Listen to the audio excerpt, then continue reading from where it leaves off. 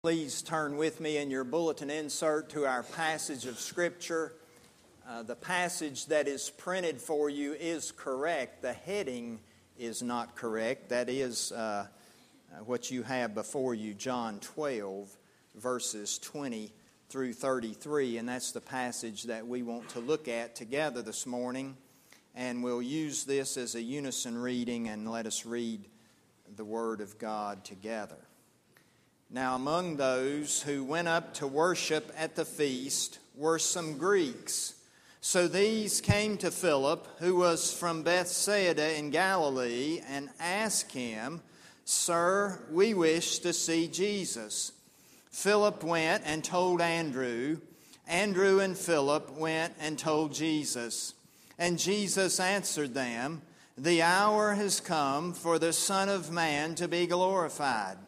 Truly, truly, I say to you, unless a grain of wheat falls into the earth and dies, it remains alone. But if it dies, it bears much fruit. Whoever loves his life loses it, and whoever hates his life in this world will keep it for eternal life. If anyone serves me, he must follow me, and where I am, there will my servant be also. If anyone serves me, the Father will honor him. Now is my soul troubled, and what shall I say? Father, save me from this hour? But for this purpose I have come to this hour. Father, glorify your name." Then a voice came from heaven, "I have glorified it, and I will glorify it again." The crowd that stood there and heard it said that it had thundered. Others said, "An angel has spoken to him." Jesus answered, "This voice has come for your sake, not mine. Now is the judgment of this world. Now will the ruler of this world be cast out. And I, when I am lifted up from the earth, will draw all people to myself." He said this to show by what kind of death he was going to die.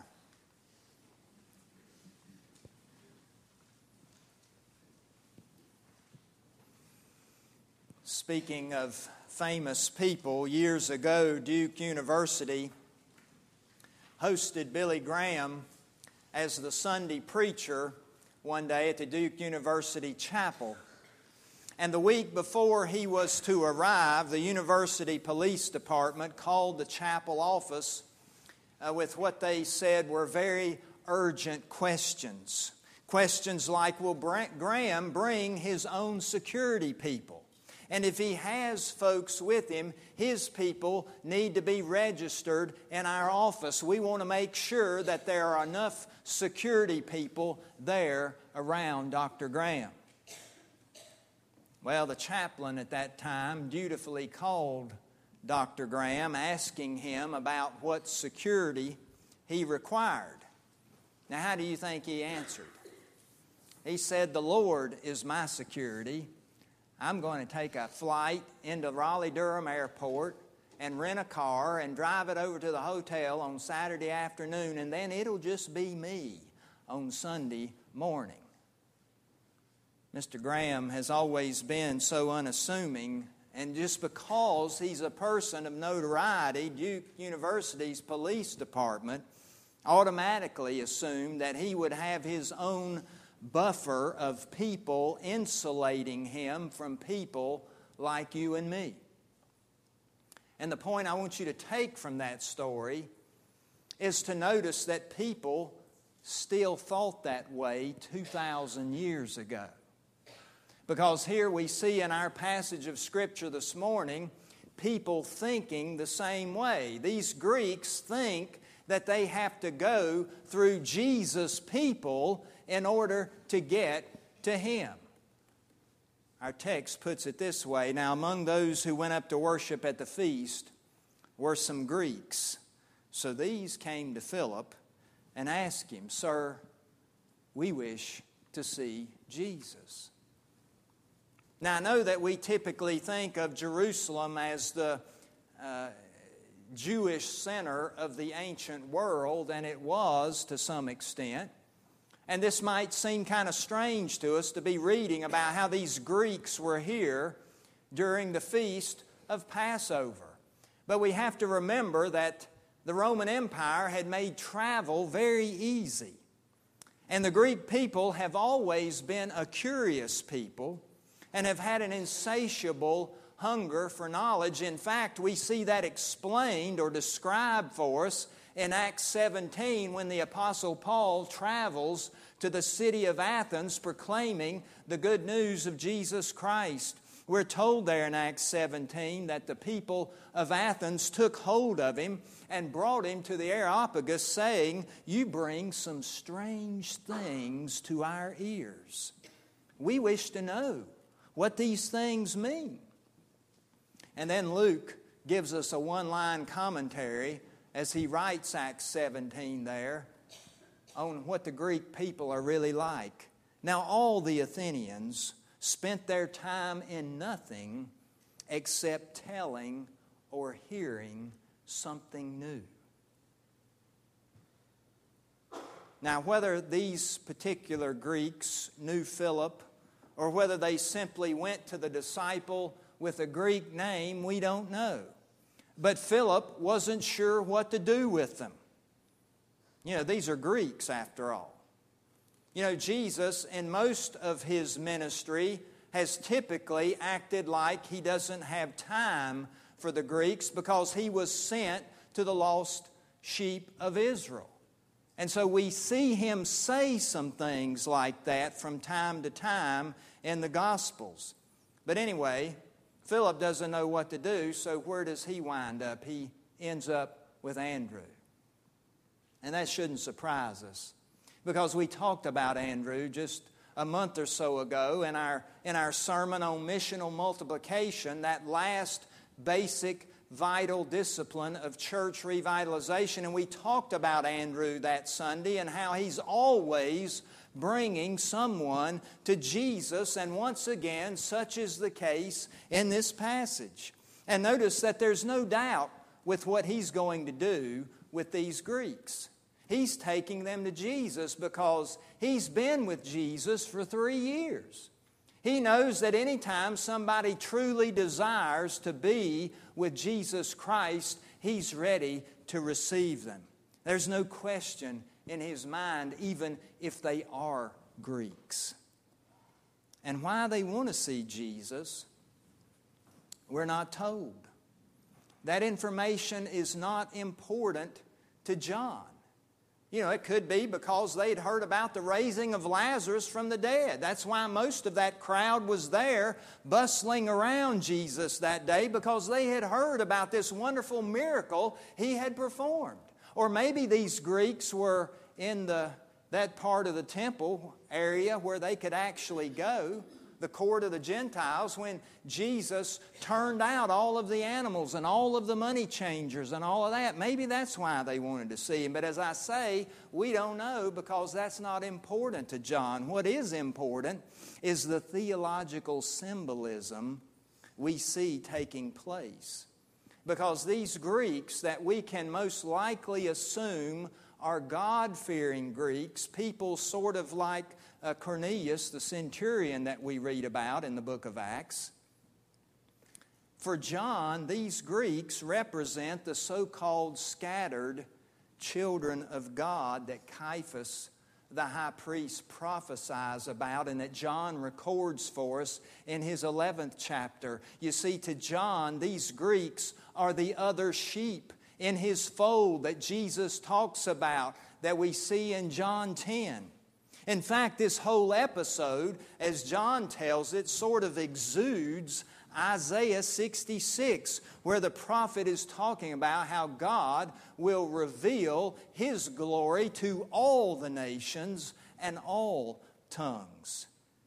That's where the prophet Isaiah says, "I know their works and their thoughts, and I'm coming to gather all nations and tongues, and they shall come and see my glory."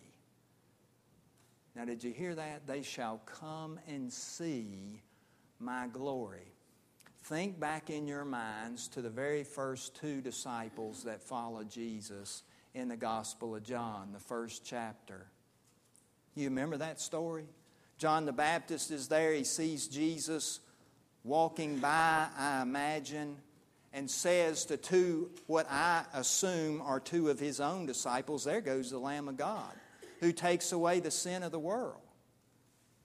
And what do they do? They turn and start following Jesus. And in my mind's eye, I see Jesus seeing them behind him, and he turns around and says, "What are you fellas looking for?" And they ask him, "Where are you staying?" And do you remember what Jesus says? He says, "Come and see." Come and see. Now that sounds like just regular words to you and me. But those are words that rabbis use. This is the language of discipleship going all the way back to at least Isaiah 66, where God says about all the nations of the world, they're going to come and see my glory. And so when these disciples follow Jesus, he says, "Come and see." That's a formula we see over and over again. And we even see Jesus' disciples learn to use this formula. You know, when Philip finds Nathanael, also told in John's Gospel, and he says to him, "We found the one of whom Moses and the law and also the prophets wrote, Jesus of Nazareth." And you remember that blunt question that Nathanael has? Well, can anything good come out of Nazareth? And what does Philip say? He says, "Come and see." It's the same echo in this passage before us this morning. In the words of these Greeks, we want to see Jesus. Obviously, on one level, that refers to an opportunity to talk with Him, to ask Him questions, to meet with Him face to face, maybe hear some of His teaching. But these verbs having to do with seeing in John's Gospel are invitations to belief. These could be Greek people who are ready to follow Jesus Christ as His disciples. And this realization of the world pictured here in these Greeks coming to Jesus triggers the so-called hour that we've heard about all through this gospel almost from the very beginning.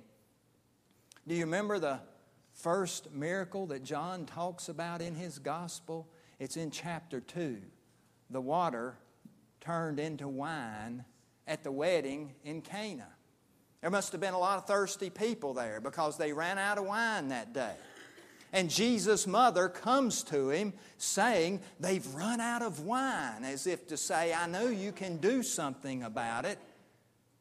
And Jesus said, "Oh woman, what have you to do with me? My hour has not yet come." We hear him say something similar to that in John 7 and in John 8. We're always hearing about this hour that has not yet come.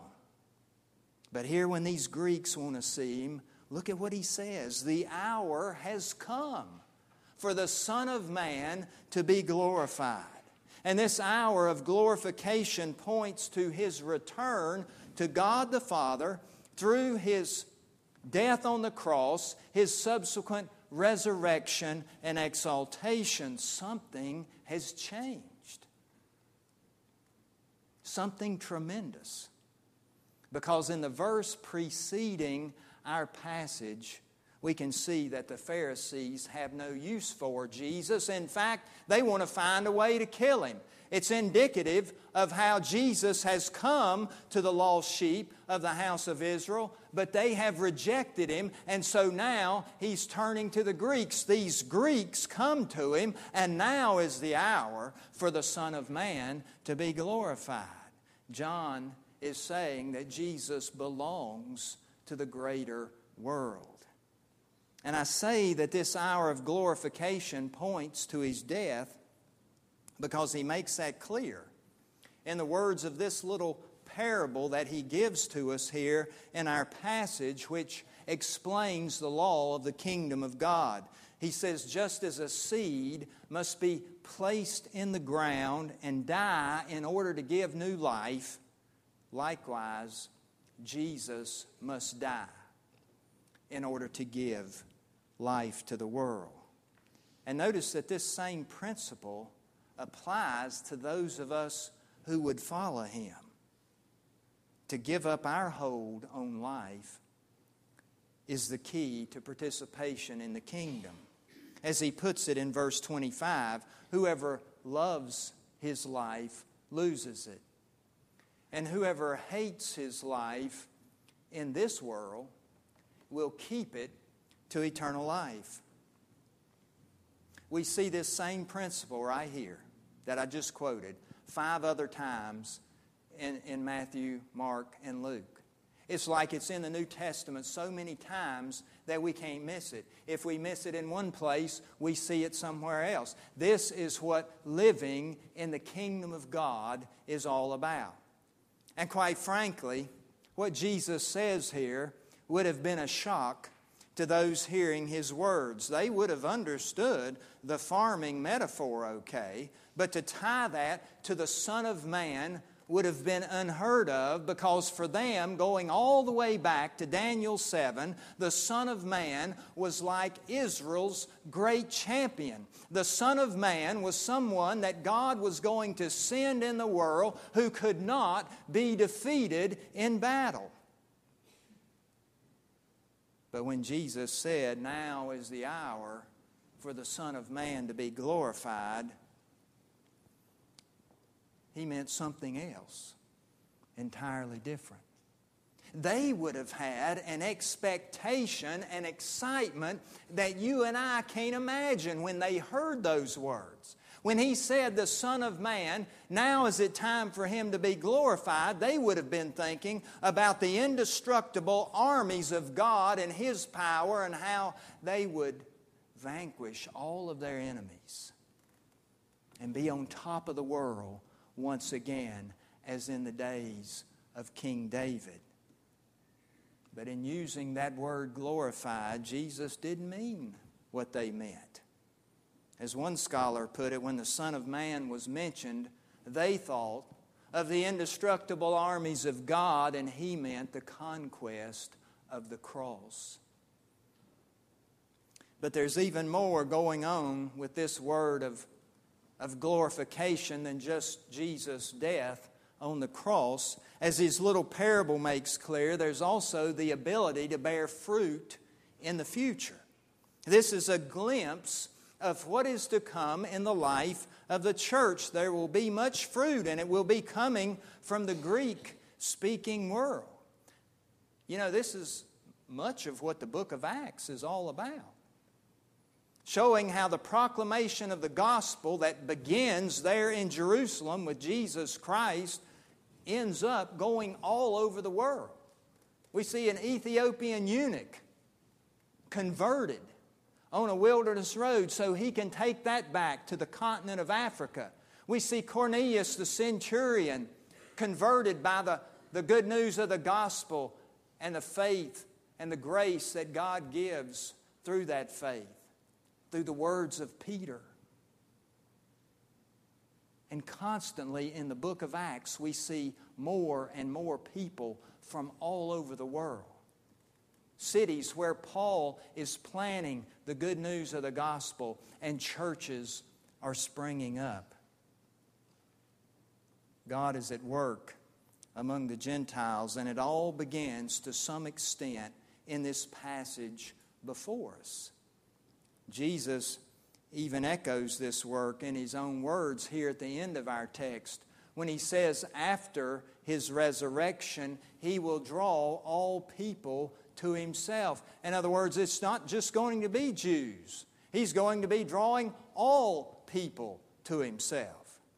Without rejecting Israel, this passage affirms a new direction in the work of Jesus and His disciples. And this means that Jesus and His people, Jesus and His church will be committed to those living outside the traditions with which they're familiar. And obviously, as we think about how to apply this passage in our own lives, especially as we move toward the process of revitalization, and as we keep in mind our long-range plan goal of planting a new church, this is where we need to cast our anchor. What would it look like for us to embrace this same kind of attitude at work here in First ARP in this greater community? Who are the other sheep that are not yet in Jesus' flock? Are they people just like us, or people maybe very different from us? Just like we see in Jesus' own life and in His death and in His words here in this parable, is there the indication that if we embrace this kind of mission, we too will have to take risks. That we might even find ourselves carrying our own cross and following Jesus through the streets of Jerusalem. You see, if we die to self, just like this seed placed in the ground, then it's not about us anymore. And that's the spiritual attitude we must have if we're going to plant a church with God's help. And if we're going to see any kind of revitalization take place in our own hearts, much less this congregation as a whole, it cannot be about us. It has to be about God's plan and purpose for our lives. It has to be about God's will for our lives. It has to be about God's vision for His church. That's what we see in Jesus' example here in this text. Jesus was willing to allow Himself to be put in the ground in death, forsaken by God. He was willing to die to self, even if it meant going all the way to the cross and all the way to hell and back. And we can see here that only if He died would there be fruit. Only His death could bring about the gift of salvation for many. That's why He came into the world. You know, it's been more than 30 years ago that a professor of philosophy by the name of Philip Halley wrote a book entitled "Lest Innocent Blood Be Shed." It was a book about a small French village, a little town whose people, unlike so many others in France at the same time, engaged in the dangerous practice of sheltering Jews from the Nazis during the German occupation of France in World War II. And after the war was over, this author went and talked to the people of this town. He interviewed them, and he found out that they weren't particularly heroic people. In fact, they weren't really enlightened from a political standpoint. Rather, what he found out was that the largest part of their education had come from the teachings of the village church. Each week, the pastor proclaimed the Word, and each week the members of the parish studied the Scriptures, and each week they came to understand just a little bit more of what it means to be disciples of the Lord Jesus.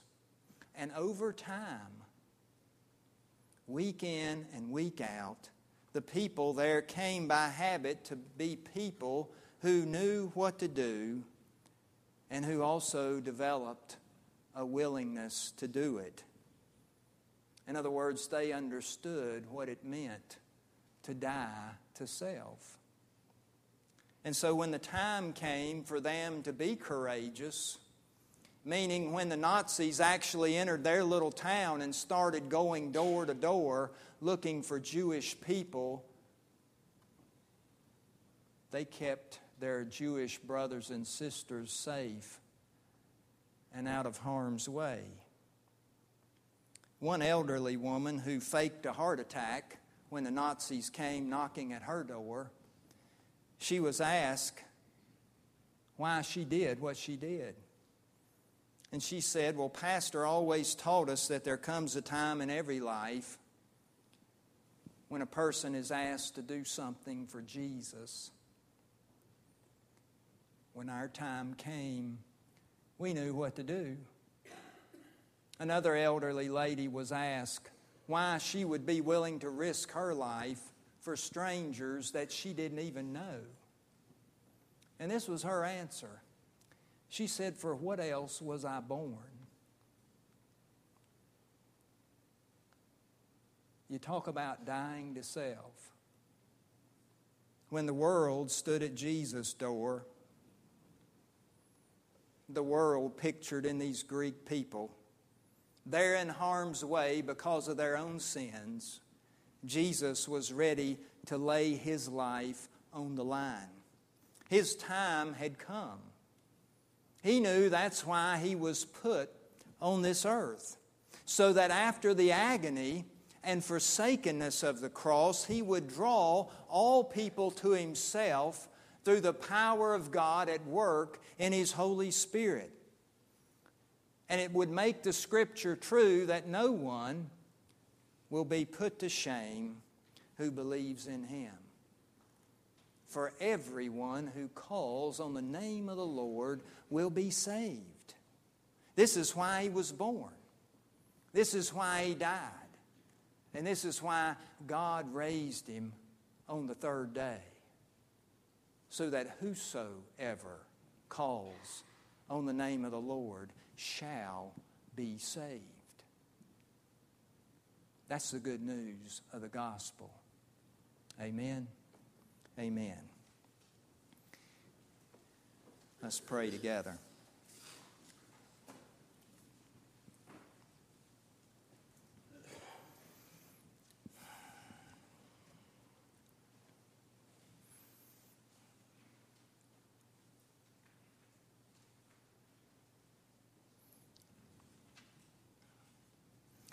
Dear Father, we do thank You for this passage of Scripture and the way it gives us such a clear indication that Jesus knew exactly what His purpose was all about.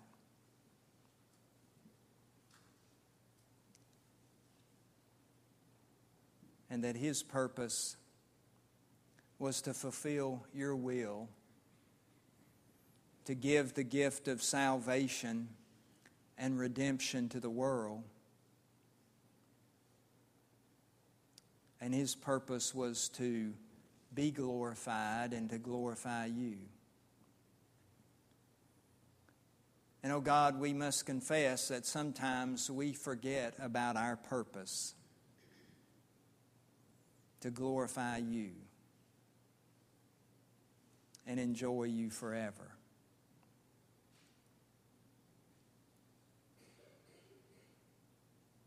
And so we pray that we might learn what it means to hate our lives in this world.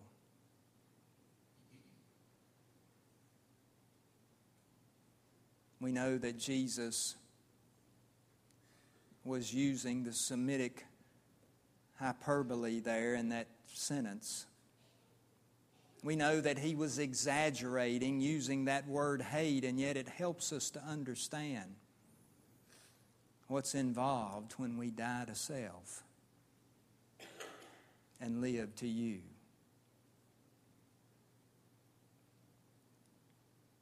And so we pray that You would put that desire within our own hearts more and more each day to a little more die to self and to live for You.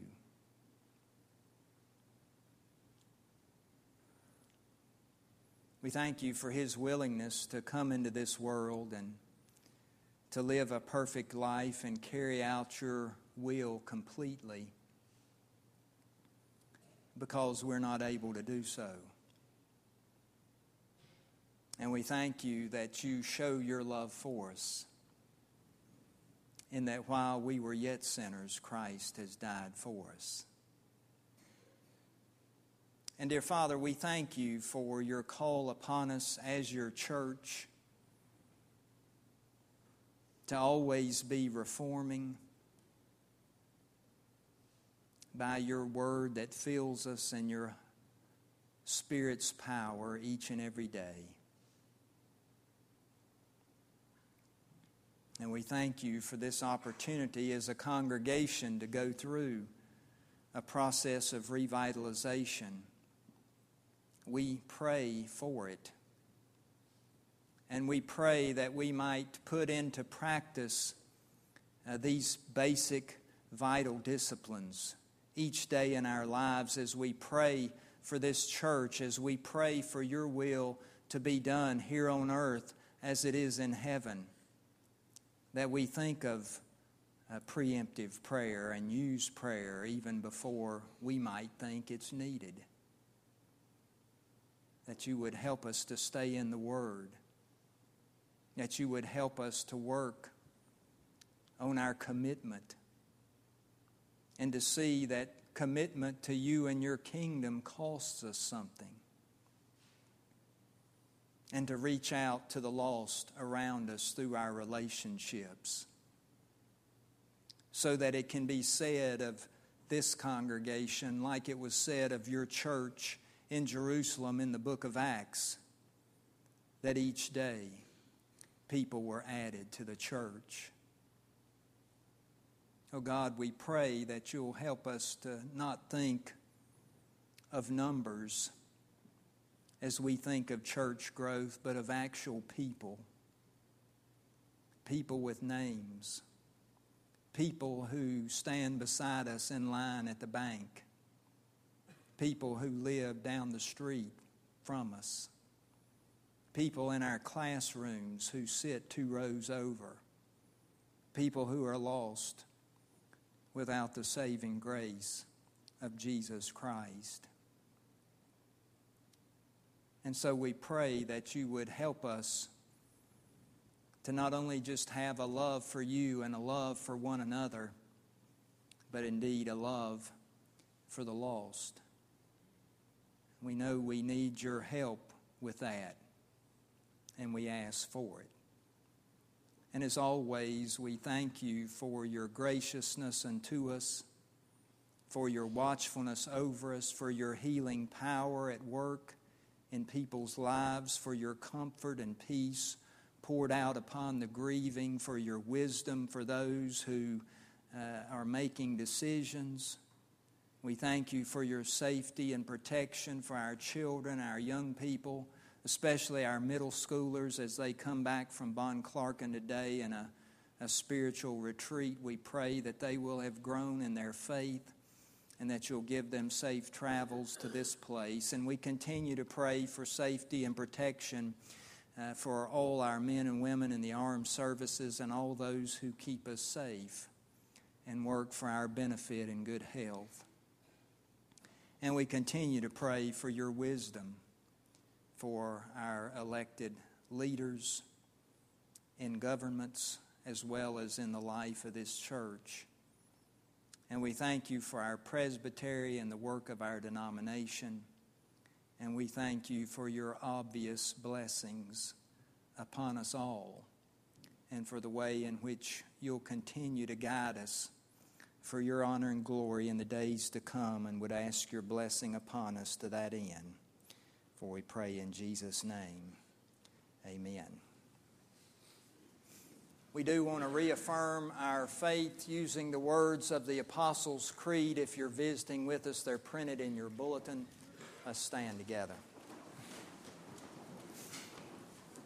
I believe in God the Father Almighty, maker of heaven and earth, and in Jesus Christ, His only Son, our Lord, who was conceived by the Holy Ghost, born of the Virgin Mary, suffered under Pontius Pilate, was crucified, dead, and buried.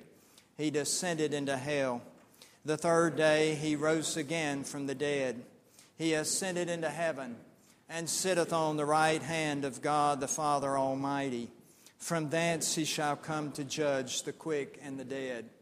I believe in the Holy Ghost, the Holy Catholic Church, the communion of saints, the forgiveness of sins, the resurrection of the body, and the life everlasting. Amen. Our hymn of dedications also in your red hymnals, number 496.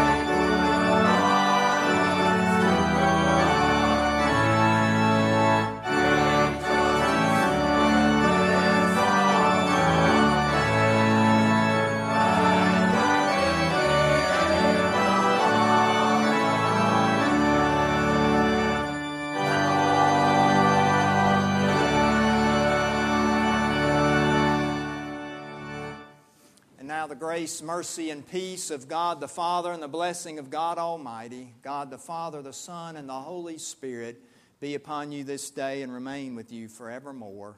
Amen.